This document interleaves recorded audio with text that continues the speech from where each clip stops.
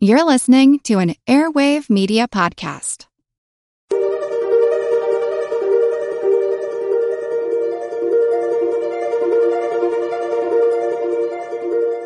Over 7 million different animals inhabit our planet. But, meerkats, if you're not exactly sure what they look like, these are just the cutest, furry little animals. What can they teach us? Fascinating stuff by Dr. Marta Mansa and her group, and of course I think others are studying this as well. But it just goes to show me, Chris. Many species are in crisis and need your help. Join the movement at allcreaturespod.com.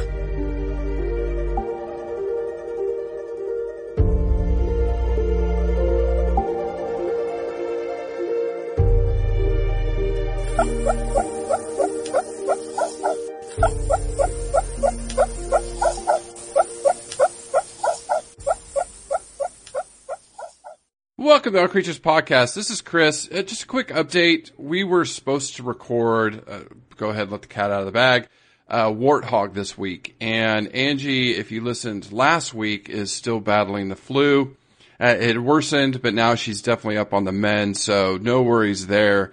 She's just so exhausted and tired. So we reached into our vault, and last year we released this episode for our Patreon-only subscribers, and we thought it would be kind of perfect to marry it up with Warthog, which we will record later this week and post it next week, so no surprise on the species next week. But we went in and reached in and got the meerkat out because it was just such a phenomenal episode. And we released this last summer, I believe it was in August, when the Lion King movie had just released, so everybody's beloved meerkat and warthog.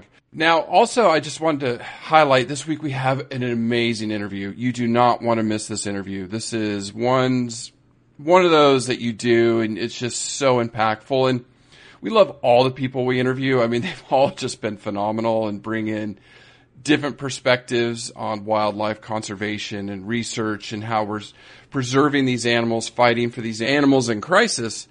And so this week we have Mike Veal from Global Conservation Force, and we've been mentioning them the last couple of months as we've been trying to chase Mike down. He's extremely busy going back and forth between Africa and his work here in San Diego and California. It's just, wow. If you want to know about poaching and some of the truths on what's going on the ground, you want to listen to this interview. And then I'll also tell you that, Mike and the efforts that he started this organization, but to fight poaching not only in Africa, but to go to Vietnam and other places and fight it there too. It was one when after I hung up with him, I just was like, oh my goodness, that was just one of the best interviews I've heard. It's just an amazing one. So you don't want to miss that.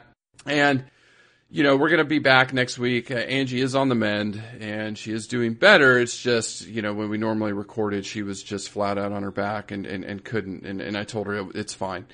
So, thank you to our Patreon supporters. It allows us to do this and produce more content for our listeners. So enjoy meerkats.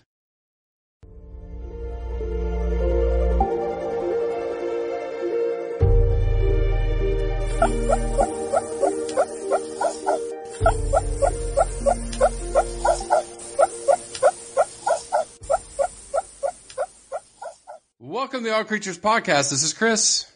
And I'm Angie. Angie, I love that sound. They are amazing. Amazing little creatures. Yeah, it was a little alarm call early in the podcast to wake everyone up and alarm everybody that it's going to be an amazing podcast because we're talking about the meerkat today. Oh, so beloved. So beloved. It's a house favorite. Animal. It's a house favorite. You can't go to your local zoo and not just stand for hours at the meerkat exhibit and watch them just being amazing and cute, with their big bushy brown striped fur and small. Did you ever see their dark patches under their eyes? Oh yeah. I mean, just gorgeous animals. Did you ever see Meerkat Manor? Yeah, for me, Chris, it was just one of those series that really took off and put a spotlight on one specific species, and people loved it. Right. I mean, and it's like told a story. It told a story. Yes. It was. It's kind of like the first reality show. Yeah. Yeah. Of animals. Yeah. Yeah. It was. Yeah. It was amazing. If you can ever find it, I don't think it's on Netflix, but if you can ever find it, I want to go back and watch it again. It was engrossing. It was drama. It had comedy. It had everything you ever wanted. Yeah, it had all the elements of, and now we're just watching like The Bachelorette and stuff, or I guess I should only speak for myself. What a brain drain. Such a brain drain when you could be learning about meerkats or something. I've always got like some nature show on in the background. But yeah, Meerkat Manor was so popular, and I think it really pushed meerkats out there. And, just thinking about this podcast, the one thing I thought of is, what the heck's a meerkat? Like, where do they fit in everything? Right. So that was one of my big questions. Is it a cat? I maybe thought it was a mustelid. A weasel. So we'll get there. Yeah, we'll get there. Yeah, I didn't know. I didn't know, but I did find out.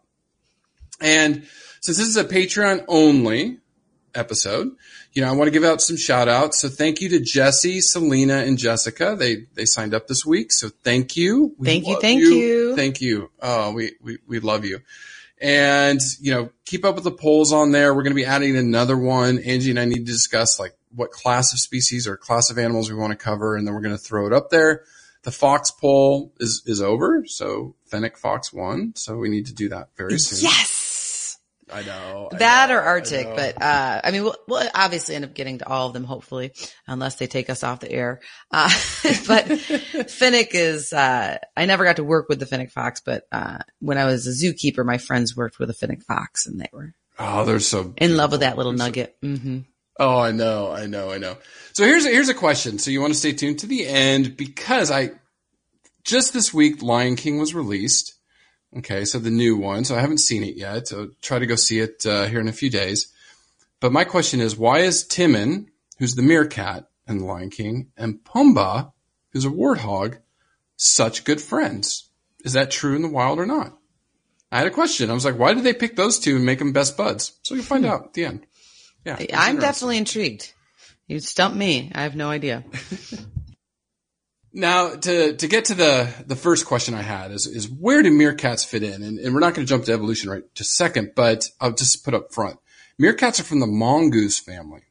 So we haven't covered a mongoose yet. So this is actually our first quote unquote animal from the mongoose family. So that was kind of cool and interesting. Right. Yeah. We'll definitely have to get some mongoose in there. Those are the snake killers, right?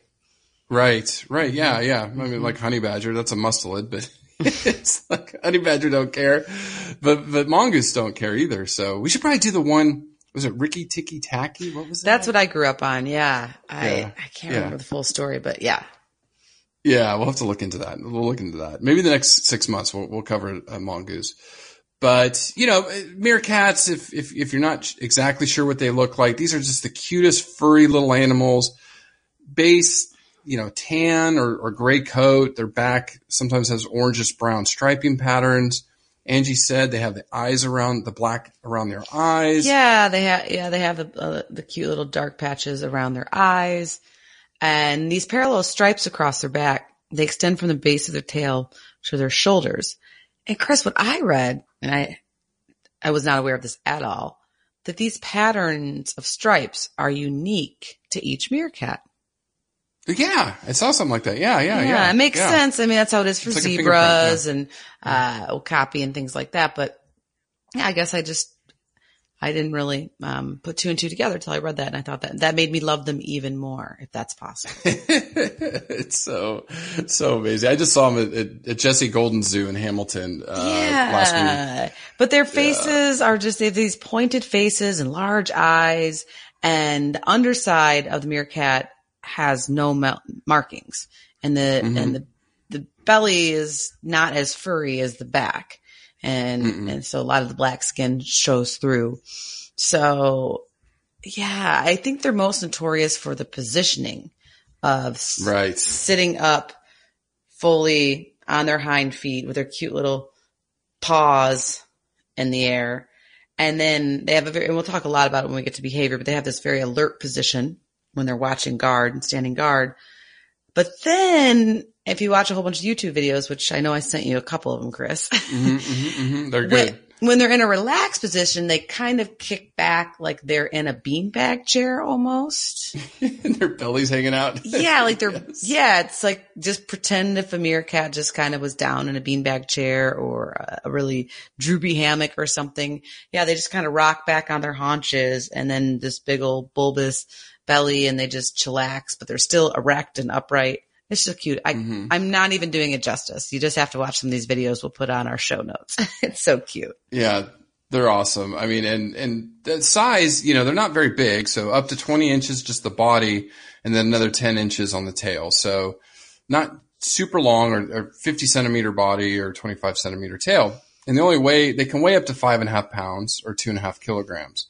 So not, definitely not, I don't know, small cat size, I guess. I don't know. I guess I'd put it. Yeah, I would say a small cat size. And they definitely have this weasel-like or mongoose-like face. But what also sets them apart is their small crescent-shaped ears. So it just gives their face from a profile view just the cutest, darndest thing you've ever seen. Oh, they are. They're just so, and their so little adorable. nose moving back and forth. Oh my goodness. They're so fun. Now this is what surprised me, Angie. This one was surprising when, digging in the research, looking their range. I thought they would have ranged a lot more across Africa, but me too, in reality, Chris. yeah. I guess I don't know why I would have thought from northern, central to southern. Yeah. If somebody pulled me on it, but that's why we do this podcast. We're learning every day. Yeah, I know. It is just, they're really isolated to the bottom western portion of Africa, Southwest Africa. So the Kalahari Desert in Botswana, mostly South Africa, and then Namibia and Angola are the two other countries where they're found. And that's it. Not Mozambique, not going up, now where'd you go again? You went to Namibia? No, I've been to South Africa. I've spent a lot of time, more time than most, I suppose, in Zambia. And then I've also been to the northern part of Tanzania. Okay. So not really meerkat territory. No. Well, in South Africa, I was in Cape Town. No. Now I know where to go find them and I need to get back there. That's for sure. I know. They're so amazing. So yeah, I thought that was surprising. Now looking at, meerkats, and each week we talk about this, why care, and they're an important part of the food web. But these things really are. Not only are they food for predators, okay, but they also eat many invertebrates. So they kind of control the local population. And then including when I looked at scorpions. Yeah, exactly. And so in turn, that really helps farmers in the area, keeping some bug populations down, some pests. And they're amazing ambassadors for learning, and they're just an incredible animal that plays a key role in Africa, in that part of Africa. And I think they're just very beloved, from Meerkat Manor to, as Chris pointed out, in The Lion King. So they're just a really special creature, and they seem to have very big personalities. I've never been a meerkat keeper, but a lot of my friends have, and they say it's just one of their most treasured routines because each animal in the mob, they know them well, and they have a lot of personality. Just even watching them for 5 minutes in front of an exhibit, you can just tell they're just silly. Yeah, they are silly. They're just, oh my goodness, beautiful animals. Now jump into some evolution, okay? And this is where, Angie, I was again surprised the lack of information. I was going to say, I texted you earlier today. I said, I hope you're pulling your weight on this one, buddy. Yeah. I've got nothing. I spent a couple hours looking up articles, reading some scientific articles on genetics and stuff like that. And there's just not a lot known about the mongoose. So, and I'll kind of explain this here in a little bit. So the scientific name is Suricata suricata. I think I said that right. Suricata suricata. Yeah. Pretty easy. I like it. Now the mongoose family is Herpestidae, which there are 34 different species within that family itself of mongoose. Mm-hmm. So the meerkats belong to that. They're the only member of the genus Suricata. So they're it. And I'll talk about when they kind of branched off. Now, what's interesting is mongoose family is also part of Feliformia. So I'm going to put you on the spot. Mm-hmm. Which species have we covered that's Feliformia? There's one in there that we covered that might surprise you. Wow. Otter?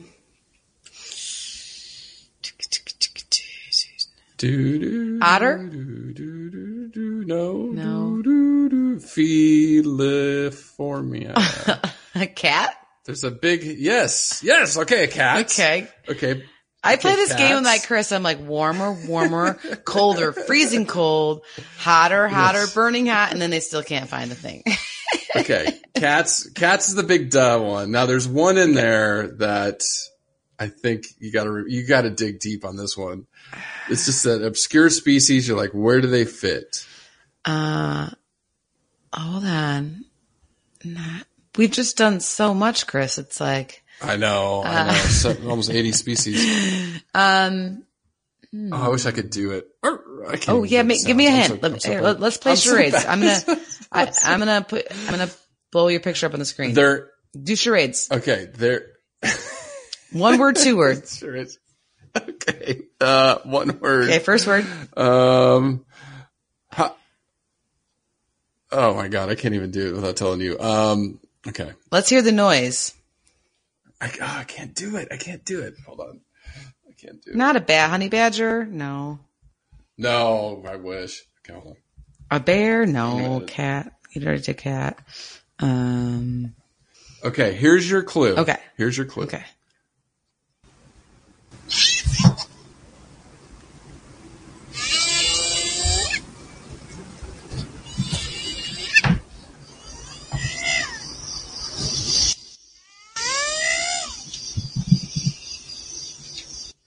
I love whatever's making that sound, but I don't know what it is. You don't know? Oh my goodness. Hyena. No. Yes. Yes? Yes. It's hyena. See, we can be charades partners. Okay, yeah, hyena. I mean, I couldn't do it. You and John are the animal experts when it comes to sounds. Well, not cannot do hyena. it. That's tough, but wow. That's they just do that crazy pitch. But yeah, they're part of the Feliformia family. So I was like, oh, that's right. Because I remember going back, 40 episodes ago when we did that. All right. So after we stumped sorry, Angie, listeners, that was probably a little painful. Chris, shorten that down. I will. So, mongoose evolution, Herpestidae evolution, there's really not a lot out there, not a lot known. But I kind of went back and said, okay, let's just look at mammals as a class of animals. So mammals have evolved over 120 million years. Again, there's a lot to debate. They go back and forth. But when the fifth mass extinction happened around, 65 million years ago, that's when mammals evolved. Okay, so carnivores emerged around 65 million years ago. So the first mongoose-like animal, they do know, evolved about 45 million years ago. Okay. So roughly been around that long. Now they think the Herpestidae family kind of really started evolving about 11.5 million years ago. Okay. And all over the world. They're all over the world. Now, the meerkat, there's 2 classes in Herpestidae, and I'm not going to go into them, but the meerkat is most related to, and it really branched off by itself like a long time ago, millions of years ago, they think. They're unique. But they are. They're unique in this whole family. But the dwarf mongoose is pretty close. The banded mongoose is pretty close. And then there's the Cusamansi. I've never heard these things. Those all live in Africa? Yeah, Cusamansi. Mm-hmm. Yeah, they look really cool. They look really cool. So they do know today's meerkats. Angie, I just almost had a moment. What animal are we covering? It happens to the best of us. It does. It really does. Seriously, for 1 second, my brain went, wait, what animal? You're just talking mongoose. Are allowed to have dad brain anytime. I feel you. All right. So the meerkats, they pretty much did evolve in southern Africa. And there was the Suricata major, who was extinct now. They found bones from there. And they think, it was very similar to the banded mongoose. And basically climate change drove them to evolve into the meerkat as the earth got warmer or drier, not necessarily wetter, but drier. That's kind of where these animals adapted to that. And again, I couldn't find any dates, like probably within the last million years is really when meerkats probably evolved to where they are today. Cause they broke off quite a while ago from. Yeah. And I was reading that there's 3 subspecies that are commonly recognized. As far as the southern African meerkat, the Angolan meerkat, and the desert meerkat. Yeah. So the 3 subspecies, right? Mm-hmm. Yeah. Good. Now, trying to find some cool stuff. There is the smallest mongoose, which I've already said, the dwarf. Yes. Which I think is probably the one we should cover. I don't know. Super cute. Why are they so cute? I did find the largest mongoose. I'm sorry, it's not that exciting, but the white-tailed mongoose, there's nothing like a horse size or cow size mongoose. I'm sorry. Well, nobody wants that. Yeah. No. But the white-tailed's pretty big, 47 inches long or 110 centimeters. Yeah, that's big. Can weigh up to 11.5 pounds or 5.2 kilograms. So larger cat or small dog, medium dog size, pretty big for a mongoose. So generally they're not very, very big. No, animals. not at all. Mm-mm. No. And nothing we've found in the geological record has shown them to be extremely large in this class of animals.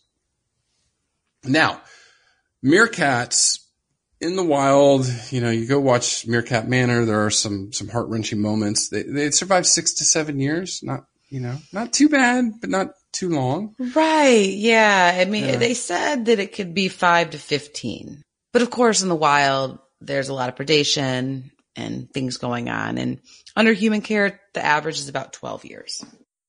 Yeah. 12, 14. I saw that. So it's like a cat, there you go. Filiformia.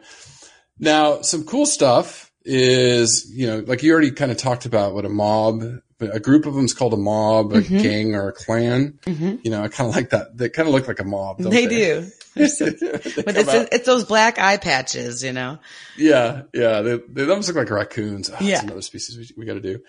Now, I couldn't find any official names for males and females, but the dominant female is sometimes referred to as the queen. And, we'll get to behavior here in a minute. Now, one thing Angie, talked about was the dark shading around their eyes and why they have that. And that's really for desert life. It helps keep the sun out of their eyes and the glare. Mm-hmm. They have horizontal pupils, so they have a wide range of binocular vision, kind of like we do.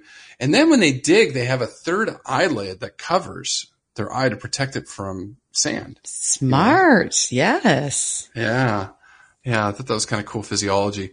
Some other physiology notes I found, their tails aren't bushy like other mongoose, but it's thin. Mm-hmm. And like you talked about, kind of when they sit up, it helps balance them a little bit, things like that.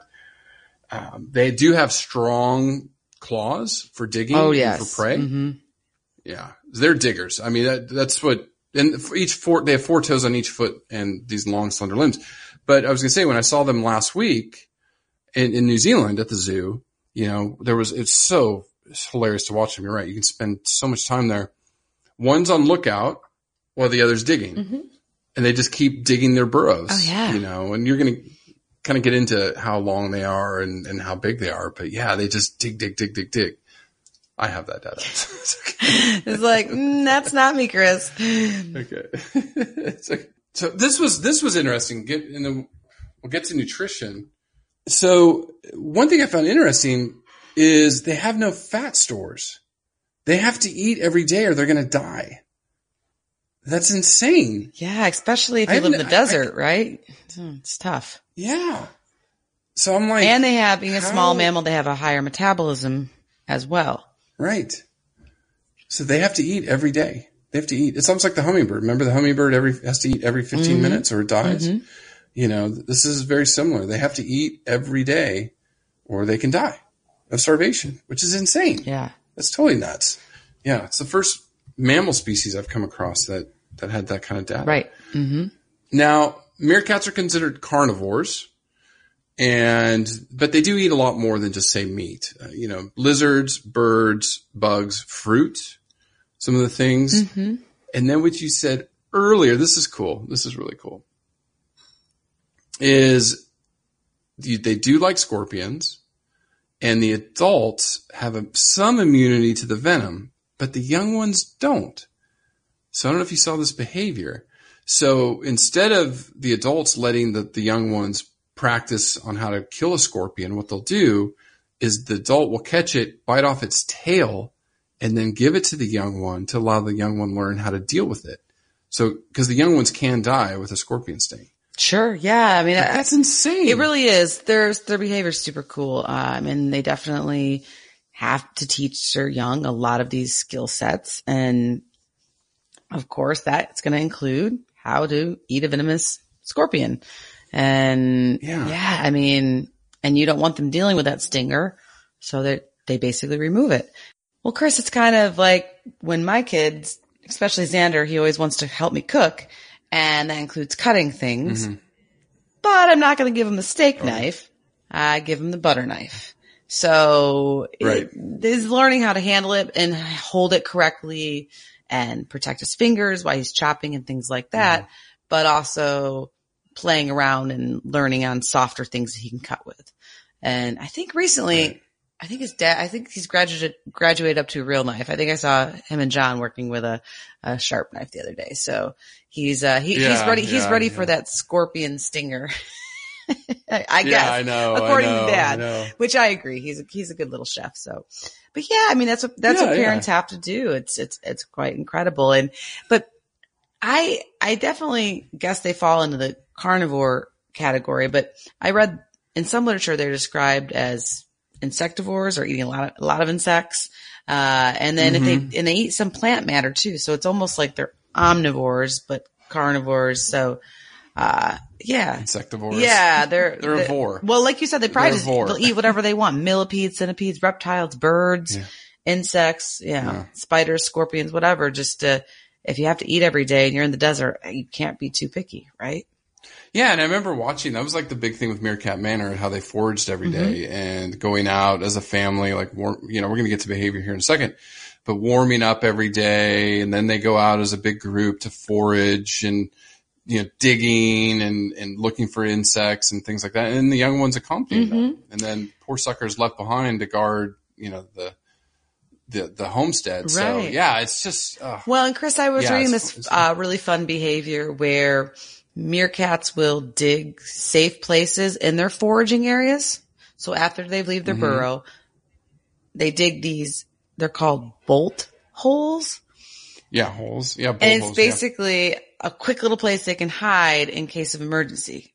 If they can't run back to their burrow to hide. So it's just super smart. Like they dig little bunkers wherever they go. Yeah. Well, I mean, don't prairie dogs do that too? Because we didn't really cover prairie dogs and black-footed ferret way back when, but we did talk about prairie dog I'm not stuff. sure this is the first time I've read about the bolt hole behavior, but I am no bolt hole expert. Yeah. So say that 10 times fast. Yeah. I know. But I just remember, prairie dogs, some of these animals that do burrow and, when they're out foraging or hunting, they need a place to, especially in Africa. Right. You're in the wide open, like seriously. Yeah. I mean, is it Africa or Australia? Which one's just going to be the most deadly? It's got to be Australia. I think Australia. It's got to be Australia. You've been, I don't know. It's still on my list, but, I definitely think. I was just there. I was there like 5 days ago in Melbourne, just sitting and waiting on a layover, wanting to get out of the airport and go trekking around, looking for kangaroos and koalas. But, Australia's an amazing place.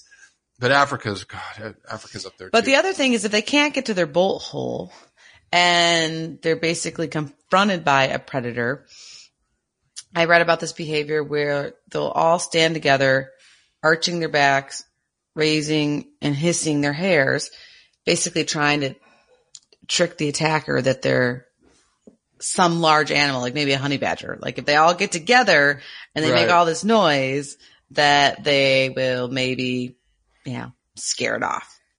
Talk about a cooperative behavior. That would definitely be an amazing way to work together to try to protect yourself if your bolt hole is covered up. Can I give you a hint on that example? Honey badger don't care. Honey badger don't care. He's just going to come in and he doesn't care how many there are. Like, gang up on me. I don't care. Right. And that's who they're trying to be. You got any snacks? So funny. I would love to see a honey badger walk across a bunch of meerkats.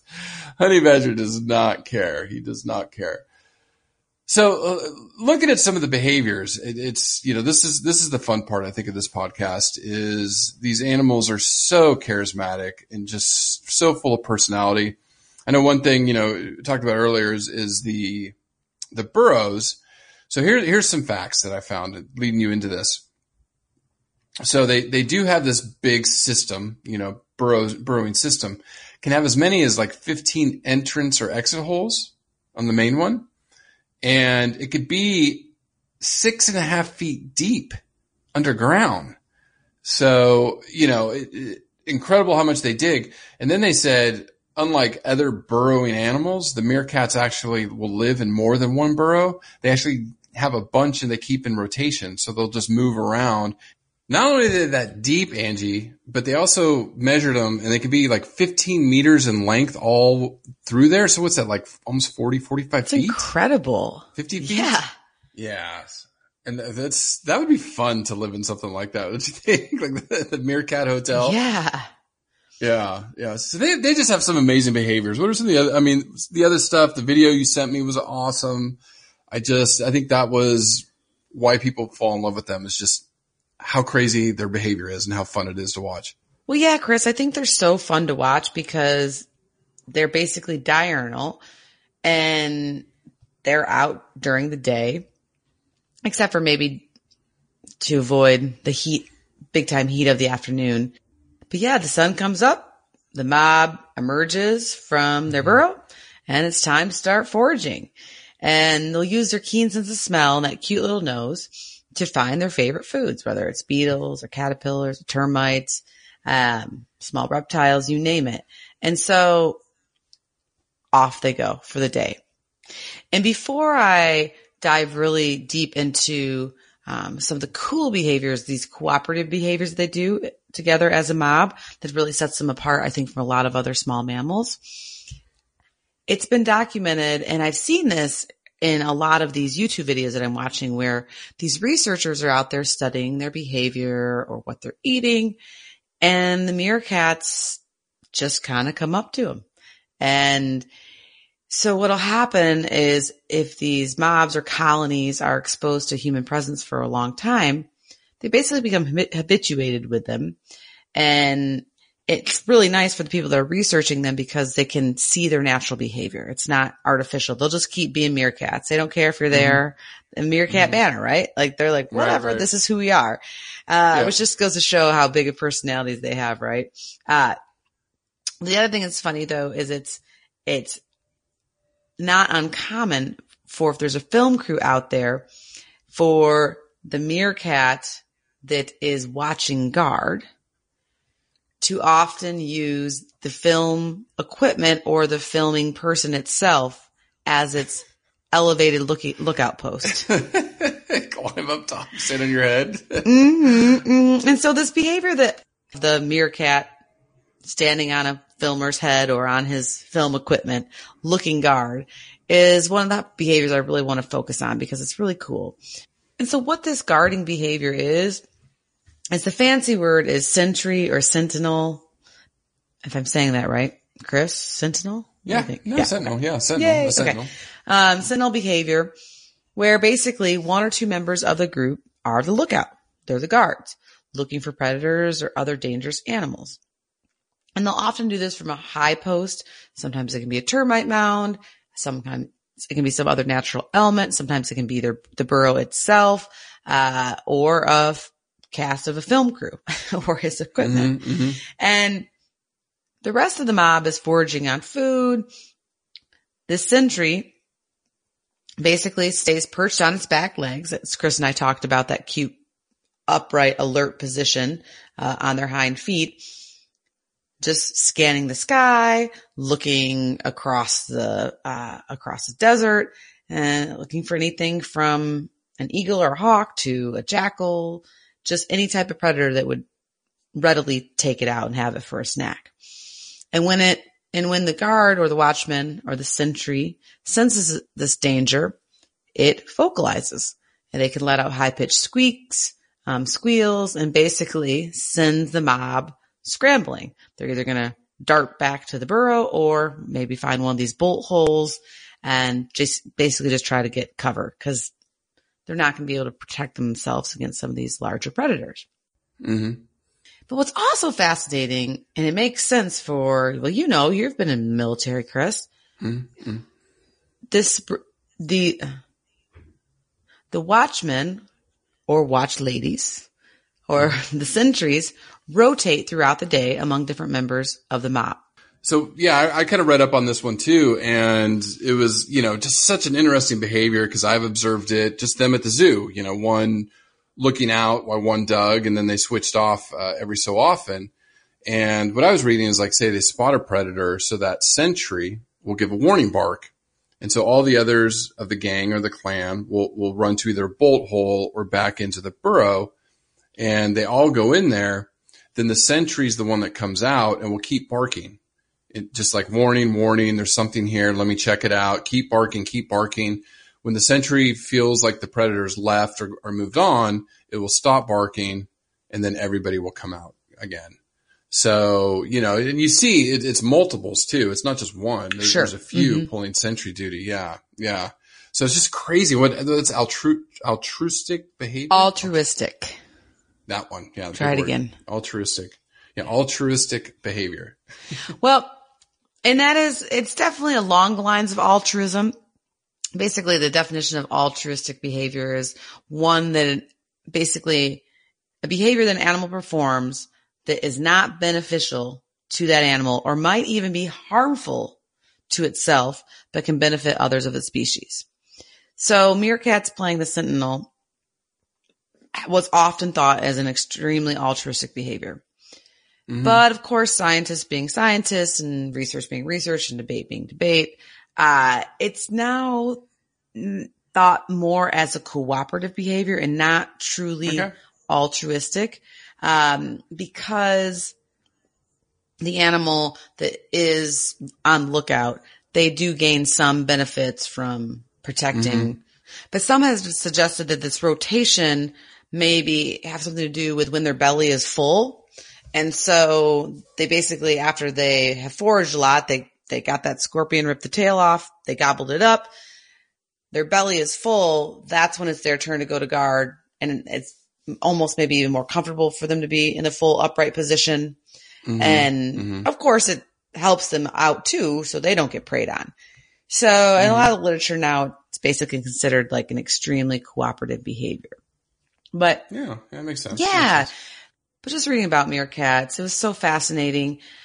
I read that if they are surprise attacked by a hawk, maybe the guard wasn't doing its job or whatever, and they're fleeing to the burrow and they all jump in, that basically a lot of times the adults will cover the offsprings with their bodies. Mm-hmm.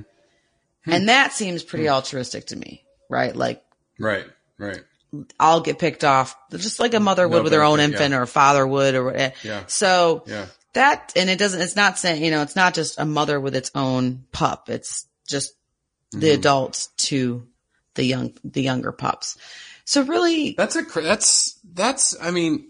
altruistic. Oh, yeah, but you think about that behavior, like self-sacrifice, and it just shows a depth that even in this small mammal, of a behavior of protecting the young. And I know moms like protect the young. Like sure, but this is not just the mom. This is just adults in general. And so. Yeah. Well, Chris, and that also leads into another really interesting behavior.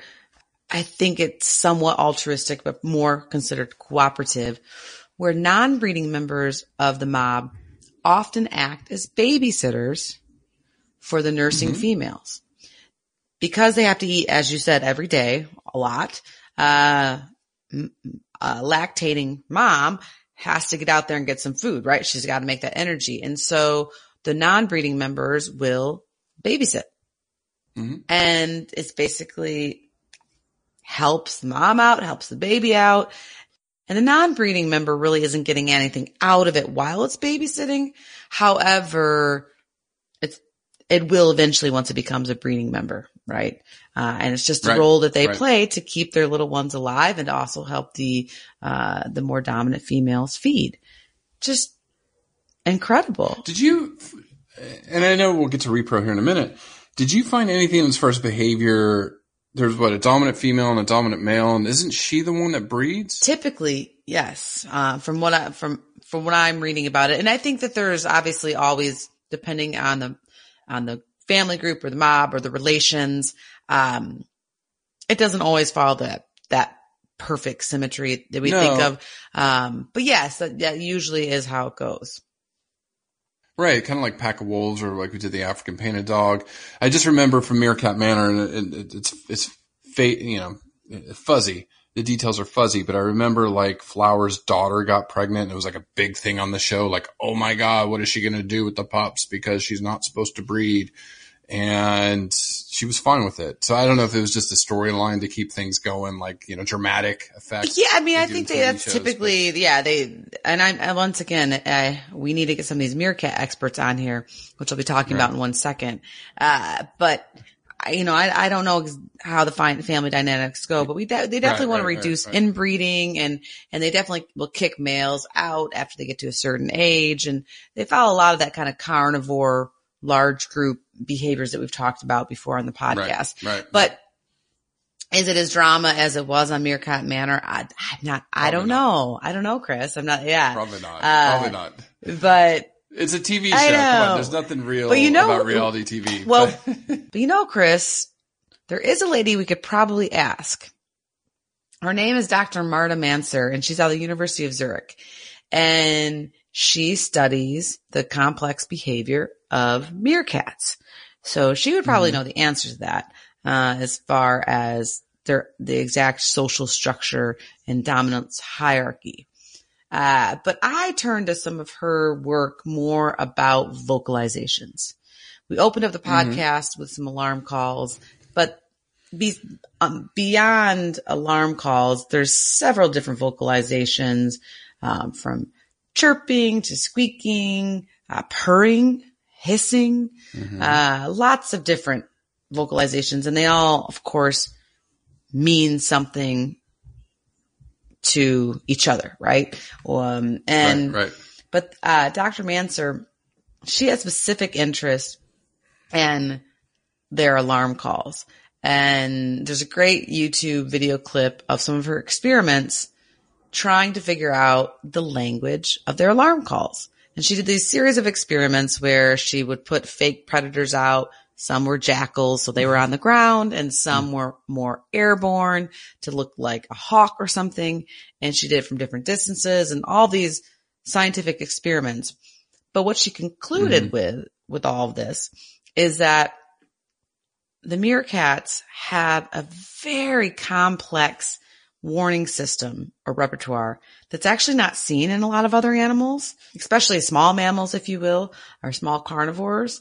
And she likened it to basically like a language, because alarm calls as a sentry would give off change when the predator, depending on what type of predator it was specifically, and how far away the predator was.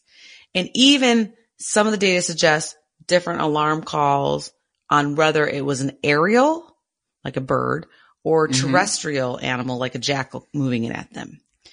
And so depending on circumstances, the alarm call, there might be a chirp, a growl, a twill, a bark, as Chris had mentioned, and they could repeat the experiments. They could predict.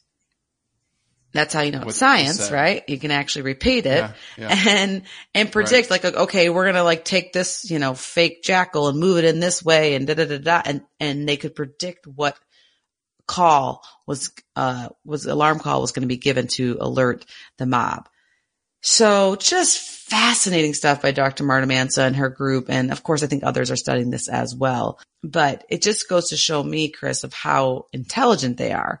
I never worked specifically with a meerkat, but I think of them as silly kind of goofballs, But I think that there's a lot of complex, I don't know if language is the correct word, but Right. I mean, basically that low urgency, high urgency, just, what type of animal? We can, I mean, that's a language. we can go back to Orca. Yeah, we can go back to Orca and say culture. Maybe. Yeah. Like some sort of culture, that they're showing some of these behaviors that it's amazing. Each week we learn something new. Yeah. Each week we learn something new. Yeah.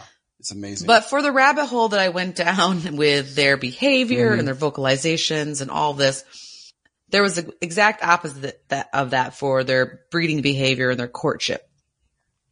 At least reports from meerkats living under human care, they don't really have much elaborate breeding displays. There might be some fights over a female, but basically nothing too fun for me to make my husband imitate or anything like that. Just so we got to do Birds of Paradise. I know well, that's why I want to do. I would love to just like maybe like the whole month of February birds and just get videos of making John do some of these spins and twirls and dips and dives. Get him some big fans and just dance around. But this was a new Hop word. up and down. Yeah, but this was a new word for me, and I'm not sure how technical it is. Maybe I'll give you a little quiz. Yeah, okay. Meerkats are iteroparous. They can reproduce blank. Once a year, twice a year, any time of the year. It sounds like interval. I'd say any time of the year. You're good. I mean, you're lucky that I gave you choices. I'm an easy test giver. Well, I would have said intervals, like it's. Well, and it's itero, itero, itero, but that's still kind of like that. So yeah, so they can reproduce. Yeah. Good job, Chris. You're always great student, great teacher, great student, great friend. I think I'm an easy test giver. It was a good guess. Good guess. Yeah, good guess. But, they can reproduce any time of year, and females typically don't start breeding. They can breed at about a year, but they typically don't breed until they're about 2. And then they'll basically breed when conditions are favorable. So that can be really whenever, right? Throughout the year. But of course, in the wild, they prefer to have births during the rainy, warmer part of the year. And then if there is a drought, their bodies are very smart and they will stop breeding. Right. When a female does become pregnant, gestation is about 11 weeks or 77 days. And the female's going to have about 3 pups. And then on average, depending on the year, the drought, she might have maybe 3 litters per year, depending. Okay. And once again, that probably depends on her ranking in the mob and things like that. And the little cute meerkat, they're called pups, I think, but I want to call them kits. Yeah. I think they're pups. Yeah. But they're born altricial. Their eyes and ears are closed. And they basically don't really start doing much until they're about 3 or 4 weeks old. That's when they're first allowed to leave the burrow. And they don't really start foraging food until definitely about after a month. And as Chris and I had already mentioned about how important it is to learn some of the behaviors from mom or the babysitters, they have to learn how to forage, and an older member of the group, it doesn't have to be mom, will basically act as the pup's teacher or tutor or something like that, helping it learn how to do all this foraging or hunting. Yeah. It's funny that it's called foraging. All the literature keeps calling it foraging, and I guess it is, but I feel like it's kind of hunting, right? If you're they're hunting for insects, foraging. Like I always think things. of herbivores, so I'm not sure if that's just or omnivores. I mean, I don't know. Maybe because they're I mean, they do eat some plants and stuff and eggs and things. So, but and they're going to be weaned between around 50 to 60 days old from mom, and just try to figure out how to not get poisoned by venomous stingers of scorpions. Right. I know. It's a big, dangerous world out there. It is. Yeah. Except for they're doing well, Chris. They are doing well. Well, before I get to that, there was a couple other behaviors that I found quite interesting. I read about one was when the dominant female dies, usually one of her daughters takes over, and it's usually the biggest daughter. Well, I read they actually have like an eating contest. So, because if there's another daughter that's like a little bit lighter or whatever, she can go out and forage a lot and get bigger, or hunt a lot and get bigger, and then become the dominant female. So they have it like an eating contest for a few days. Do they dip the lizards in water so they can like eat more of them? I don't know. I don't know. You know, that's how the hot dog contest got. So I know they went from being so able gross. to eat like 12 hot dogs in like one sitting. Yeah. I forget the fellow's name who invented this concept of dipping the buns in water so you can like slide them down your hole faster. But then it bumped up to they could eat like 70 hot dogs or something. I mean, it's something just crazy. Insane. You know, it didn't jump up a little, it jumped up a lot. So maybe that's what the daughter does. She she goes out and she gets a little bit of water. Yes. Following all the scorpions and bugs exactly. and beetles and stuff.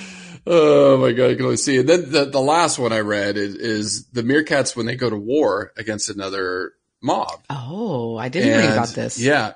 And I think I remember this in Meerkat Man. Don't they just all like hug and tickle each other? No. So they line up and then charge like warriors of old, human warriors. Like they used to line up on the battlefield and then just charge and attack each other. Oh my. So they said that if they go to war with another mob, there could be a lot of deaths. It gets really gory. So they usually try to avoid conflicts and just intimidate each other. So I think there was like the two colonies or whatever mobs, competing. I got to rewatch that show. That show is so amazing. So you alluded to they're doing well, and they absolutely are doing well. They are. Yeah, it's a fun story. We don't get to cover a lot of animals that aren't suffering. Yeah, that aren't threatened, and where the IUCN is considered them doing well. Their population's stable. Yeah, they're doing good. Yeah, stable. They're doing fine. They're in these protected parks in South Africa and other parts. There's no population data really out there. No, I couldn't find anything. Yeah. Yeah, the only thing I did find is they said there was over 3,400 meerkats in zoos around the world. Because we love them. Stable populations. Yes. Oh, they're so great. So they're doing great. I mean, they're doing really great. And, is there any organizations out there supporting meerkats? Yeah, Chris, I came across this awesome group called the Kalahari Meerkat Project. And so you can find them on Facebook with a group called Friends of the Kalahari Meerkat Project. And you can find their website, which is fantastic, and just wait for it, and I'll tell you why, at Kalahari, so that's KALAHARI-MEERKATS.com/KMP/. And Chris will put it on the show notes if I was going too fast for you. Yeah. But basically what this group does is they have the Kalahari Research Center, and that's located in northern South Africa. And it's a field site for several long-term research projects on multiple species, mammals, birds, and been operating for almost 30 years, or if not longer. And they do a ton of research, education, filming, and then of course a lot of publications about the research. So more specifically, the Kalahari Meerkat Project is one of the oldest projects that operates out of the center. And it's basically a long-term research project focusing on meerkats, and with the goal of understanding this evolution of their cooperative behavior. So a lot of the things we were talking about today, trying to really get to understand why that is and how it works. And so they publish a ton of stuff. They publish a lot of their research, and then they have study sites. And the best thing about this, Chris, is they have volunteering opportunities for you and I and our listeners. I want one of our listeners. I can't go anytime in the near future, but it's definitely on my bucket list, because you can go and volunteer to hang out with meerkats and take data. And they crawl, and they've obviously been habituated, so they'll use your head as a sentry watch post. So, and it's cool. On their website, it's just stunning. It has beautiful pictures, and I'm talking about meerkats because, well, we love meerkats, and that's what we talked about today. But they have other projects with mole rats, ground squirrels for all of our squirrel fans out there. We'll do squirrels soon.